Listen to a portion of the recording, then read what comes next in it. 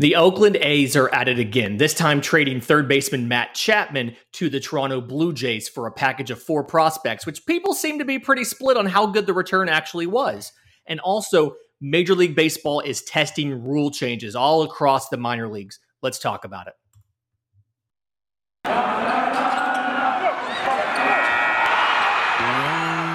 You are Locked On MLB Prospects, part of the Locked On Podcast Network, your team every day.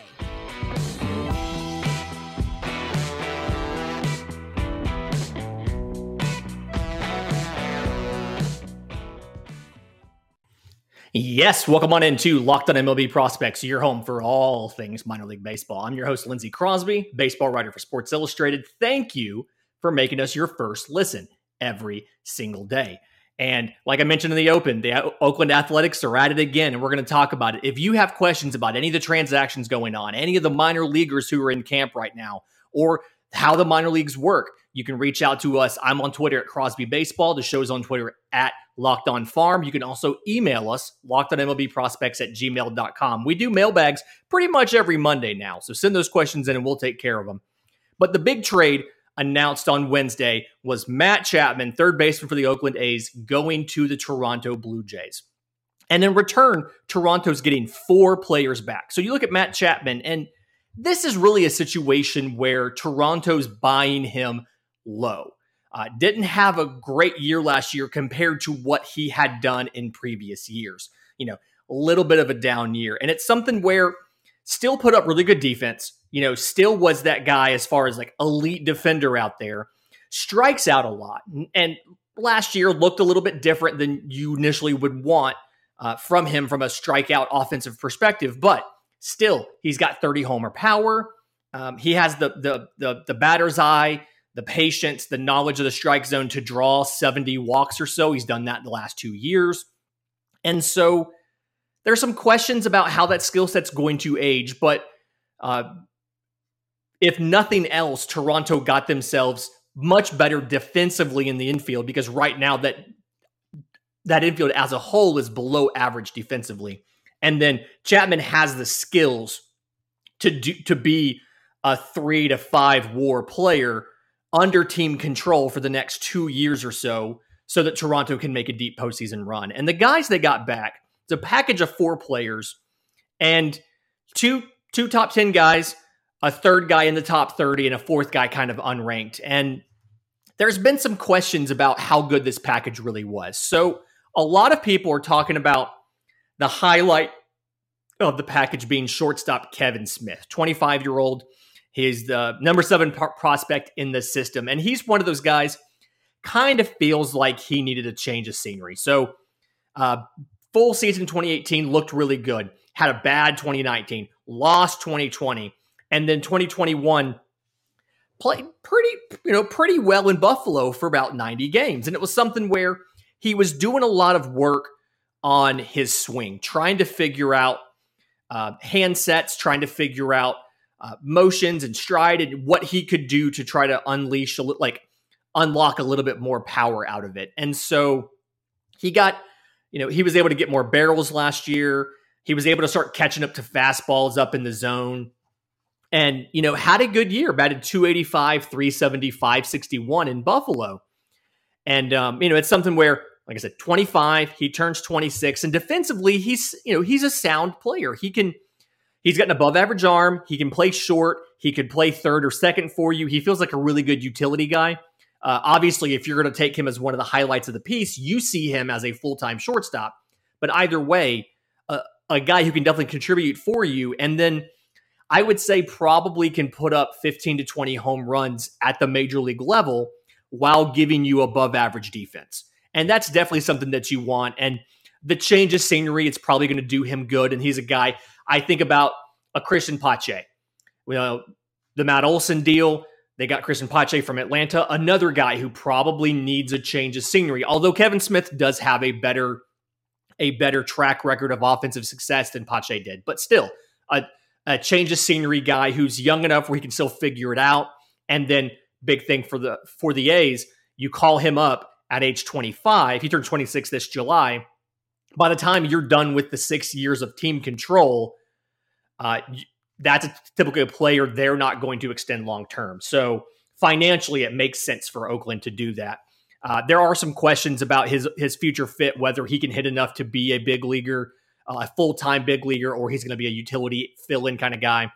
To me, the real star of the package is the other top 10 prospect, Gunnar Hoglund, right-hand pitcher out of Ole Miss.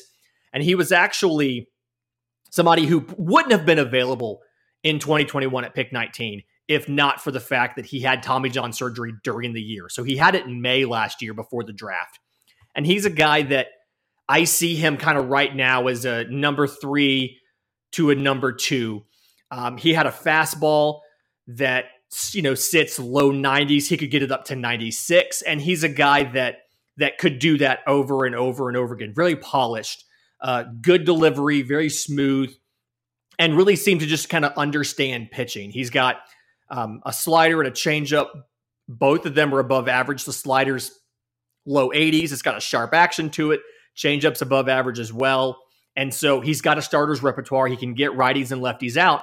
And really, you're just betting that his recovery goes okay, that he kind of comes back from the Tommy John and regains the form that he showed you at Ole Miss. And I think he's going to. I like Gunnar Hoglund in this trade. I like Gunnar Hoglund at age 22 going to the A's. You're probably not asking him to do much until at the earliest next year. So from their perspective, what they're looking for, young, cost-controlled talent, they're going to have him through his age 29 or 30 season before he hits free agency and be better able to control the costs while getting a mid to upper rotation starter. I like that. Two of the other guys in the trade, Zach Logue, left-hand pitcher, he was mid-20s for the Jays, and he's a guy really had made a lot of positive strides in development last year. So was drafted in 2017 in the 9th round out of Kentucky, and really didn't look like he was going to amount to much of anything until last year. He started off upper 80s from his fastball. Well, and now he's up around 93, 94, and he's able to throw strikes, plenty of strikes, and he has a changeup that he can really disguise off of the fastball, and it's now an above average pitch. So he kind of took a leap over the pandemic. One of those guys that obviously, while he was not playing games, he did something to make himself better. Another one of those guys that kind of needed that change of scenery. He's got an average to fringe cutter, average to fringe slider, but he's got 2 good pitches. I think that he's going to be able to debut sometime rather soon, and he has a chance to stick around as a back-end guy. He's going to eat innings for you. He's going to put up an ERA of 4 and change, which from a number 5, that's what you want. You want a guy who can go out there, throw 150 innings, 170 innings, and not have an ERA over 5. So I think that's fine. And then the last thing is Kirby Snead, left-hand pitcher. He's 27, and he's straight relief prospect. They took him in 2016, the 10th round out of Florida, where he was a reliever. Now he's gotten better since then. Fastball sits mid to just over mid 90s. It's a slider that's high spin, kind of down in the low 80s. Not a lot of people can put their bats on it, missed bats. And so I think he's going to be a guy, he had a 1.58 ERA in 40 innings in AAA. And so he's going to be a guy that can step into the Oakland bullpen, probably middle relief. I think you're going to want to get him a little more experience before you throw him into the back half of the bullpen, but at the very least, middle relief. You can get something there. Kind of, I'm not going to say a quad A guy. He can contribute at the major league level, but probably not somebody you're going to have as a closer, but just rather somebody who's going to be in there, who's going to help bridge you through on those 7-3 games or 3-7 games, bridge you over to the end of the bullpen and get you out of the game. Ultimately, something where 2 years of team control of Matt Chapman for these guys. I really like Gunnar Hoglund. I'm not sure on Kevin Smith, and that's just something where I want to see more of what his swing looks like after he made those changes. And Elvis Andrus in Oakland isn't going anywhere, but he hasn't been good in a couple of years. And so I don't think there's necessarily any hurry as far as when you decide to call up Kevin Smith and let him start. So send him to AAA. Give him some time to kind of make sure he's good with his swing works and everything, and then you can call him up. And there are going to be some things different that he's going to see in AAA because minor league baseball is changing some of the rules in the minor leagues. But first, today's episode is brought to you by our friends with Mission Possible. If you're ready to discover your purpose and leave an impact wherever you go, Mission Possible, written and read by New York Times bestselling author and athlete and former baseball player Tim Tebow, encourages you to find your inspiration, pursue your purpose, and create a life for yourself that counts. Ignite a new spark in your life through this new inspirational listen. Mission Possible by Tim Tebow is available everywhere audiobooks are sold.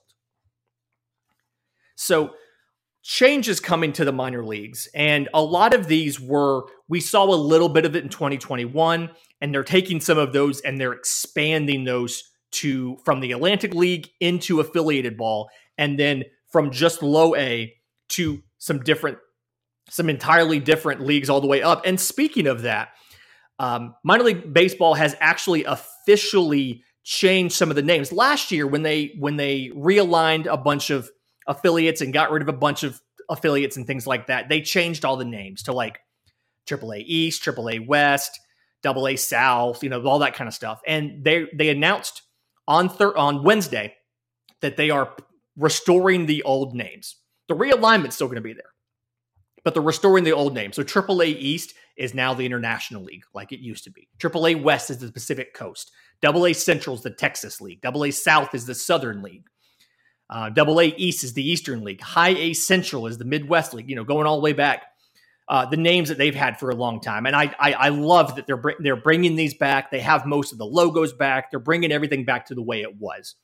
Kind of brings back an older time in baseball, and I'm going to do my best to get the original names and not the AA South or AAA East. But I spent a year trying to drill those old names out of my head and learning the new ones. I can't just flip that switch. We'll see what happens. But some of the rule changes. So one of the things here is the pitch clock. The pitch clock is now going to be at all levels of affiliated minor league baseball. And there's it's going to work differently in some different things. So AAA, AA, it'll be, if there's no runners on base, 15-second pitch clock. If there are runners on base, 20 seconds. And that is, if I have this correct, and if I don't, please reach out to me. I believe that is, batters have to be ready to hit. Pitchers have to be able to deliver the pitch within the amount of time. And so this is something where when they tried this in the fall league in Arizona and in low A West, it cut down the time of the games by more than 20 minutes. And that's something that baseball has seen the pace of play creep up over quite a bit over the last few years, the last decade or so. And so bringing those games back down in time is something that they want to do for television reasons, for the fans, and all of that. So that's something that they're doing. And then in low A, they're also implementing a pickoff limit. So you can only step off or throw over 3 times in an at-bat. And on that third time, if you don't get the runner out, the runner automatically advances to the next base. So that's something where if you think about what that means, you get 2 pickoffs. Okay, you get 2 free throwovers, 2 free pickoffs, whatever. After the second one, you can only throw over if you're going to get the guy. Because if you're not going to get him, he gets second base anyway, like you would have if he stole. So that's something where now, from a prospect standpoint, you have to look at stolen base numbers a little bit differently when it comes to low A, because it's theoretically going to be easier to steal. And that's something they want to create more offense. They want to create more excitement, more offense. But you're going to definitely see that. Speaking of creating, more steals and things like that, larger bases. So the sizes of first, second, and third are going to increase from 15 square inches to 18 square inches. And that's all the levels of baseball. And there's 2 reasons for this. And the first one they say is to promote offense. And it's to promote, looking at the press release, it's to promote stolen base attempts and infield hits. And I don't necessarily think that you're going to see a ton more stolen bases because you have an extra 6 inches between the bags, because 3 on first, 3 on second. I don't think you're going to see a ton more more stolen bases, but I do buy the second reason they gave, which is player safety, and it's something obviously you have more bag for a runner to land on, for a fielder to tag. So like the neighborhood play, things like that, there's more space, should be safer. I don't necessarily see an issue with increasing the size of the base a little bit. And it's actually 3 inches because it's 1.5 inches on each. Anyway, so that's something new. They're going to do some works to ban the shift. So here's what they're going to do. So AA, high A, and low A in 2022, the defensive team must have a minimum of 4 players on the infield. So on the clay, can't be in the grass. You can't put the third baseman or the second baseman in shallow right field anymore. And then you have to have 2 infielders completely on each side of second base when the ball is released by the pitcher. So if you want your shortstop to cheat over and play behind second, he has to stay on his side of the bag until the ball is released. And when the ball is released, he can move over while the ball is in the air. So he's in motion that direction when the ball is hit. But the idea here is, going back to their quote, they want to, and I'm not making this up, their quote is they want to, quote, allow infielders to better showcase their athleticism and to restore a more traditional set of aesthetics and outcomes on batted balls. I wish I was making that up. That is their justification for doing this. And then the last one is going to be automated balls and strikes. And this is really interesting to me. So select games in AAA, and it's games specifically that are in Charlotte. And then low A Southeast, they're going to use automated balls and strikes to call the balls and strikes. And then, so we saw last year they had to change the strike zone to better reflect what a real umpire would call. So it got a little bit wider, it got a little bit shorter, and they had to adjust that. And then something else that they're going to do, going back, they model that zone, apparently in the press release, they're modeling that zone based off of the demonstrated zone called by, quote, high-level umpires. So their internal grading, pitchers, umpires that grade well in calling balls and strikes, they have recreated those umpire zones, and that's what they're using for the strike zone for the automated balls and strikes. And then low A Southeast, they're doing a challenge system. And so what this will be, the umpire, not the machine, will call balls and strikes. And the pitcher, the catcher, and the batter all have the ability to appeal the umpire's call. And if you appeal it, it goes to the ABS system. Now, you get 3 appeals per game. And when they say successful appeals will be retained, they mean if you get it right, if he called it a ball, you thought it was a strike, you challenged it, and you were correct, that does not count as one of your 3. So in essence, you get to be wrong 3 times. So you can be in the game. It can be a 3-2 count. The batter can watch strike 3. If he thinks it was outside, he can appeal to the umpire. And if it was in fact outside, he would go to first and his team would retain the challenge. If he was wrong, he's still out. And now you go from 3 challenges to 2. So I'm really interested to see what's going to happen here, what this is going to look like. And it's something where you just kind of have to see it in action. There's a lot of, I feel like there's a lot of unintended consequences to some of these things.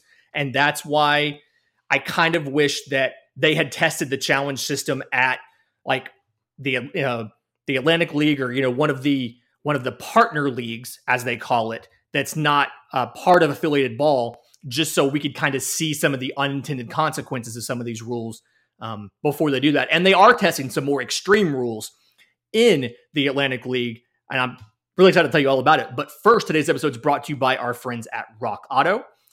And there are so many makes and models of cars out there that it is practically impossible for your local chain auto parts store to have every part for every car in that room in the back.